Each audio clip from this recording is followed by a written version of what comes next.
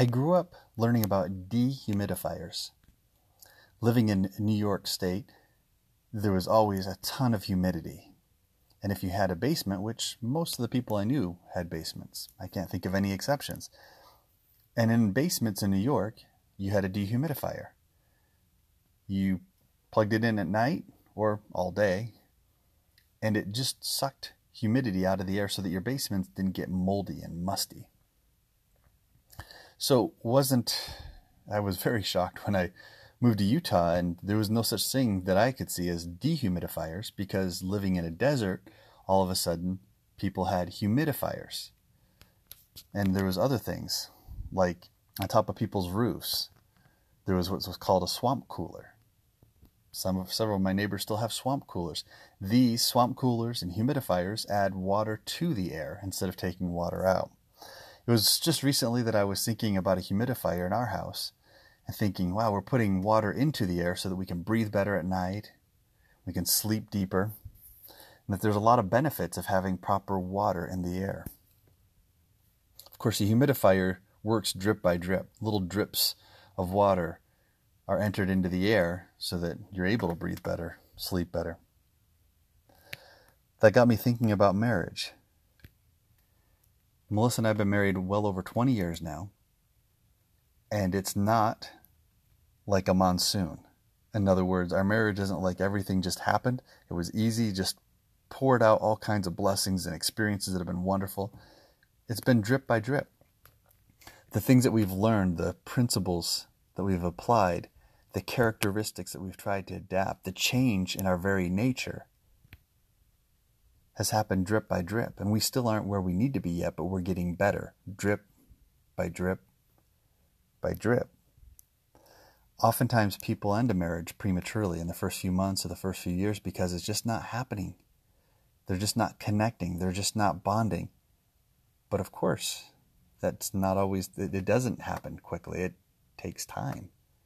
It takes effort. It takes a little bit of work here and a little bit of work there. And quite often a lot of work. What are some of those little drips that are needed in marriage consistently and constantly? Listening to an inner voice. And not just listening to an inner voice that sounds very similar to the dogmatic mantra of the day or mantras of the day. It's not, I need to do me. It's about self-love and all. It's not all that. It's not all about selfishness and about what matters to me and to ego. The drips in marriage are the inner voice that sounds like this. What does my spouse need today? How can I better myself for him or for her? The drips in marriage sound a lot like respect more than teasing. Respecting a spouse enough to say what you value in the spouse. The tiny drips of the humidifier of marriage are goals, mutual goals, talking about objectives and ideas and plans together. The tiny drips are gentleness, daily repentance,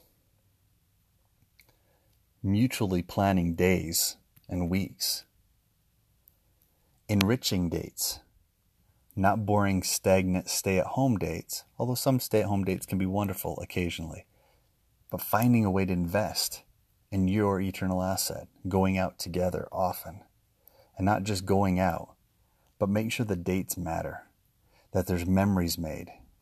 One of the fun things Melissa and I often do is say a quote or a line from a TV show or movie that we've both enjoyed. There's some movies that we just absolutely love that we can quote. We're not great at quoting tons of lines in movies, but we have our favorite parts that we'll just quote and it'll make the other one smile and laugh. And it's our shared connections because we've had enriching dates. We have tried to go every week, at least once a week, sometimes 2 or 3 times a week, somewhere or stay home, but to do something as a couple, just the two of us. I don't know of any one date that made a huge impact, but if we did that about 50 times a year on average, sometimes a little bit more, very rarely less, because that's a huge investment. It's a very vital investment, each other in our marriage. But 50 times 20, We've had over 1,000 dates. And I don't know which drip means the most, but all those drips put together has helped us.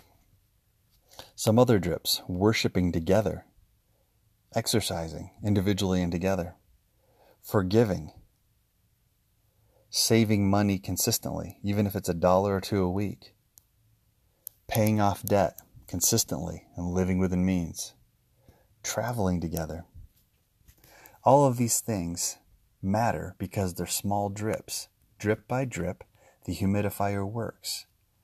It's easier to breathe in marriage. It's easier to feel good, to have a fresh outlook, to be reborn, if you will. A humidifier, not a monsoon. It doesn't happen all at once, but drip by drip, marriages get better. What's your next drip? Today, right now. Hint, it's not about you. It's about your spouse, how you're going to help him or her. Good luck.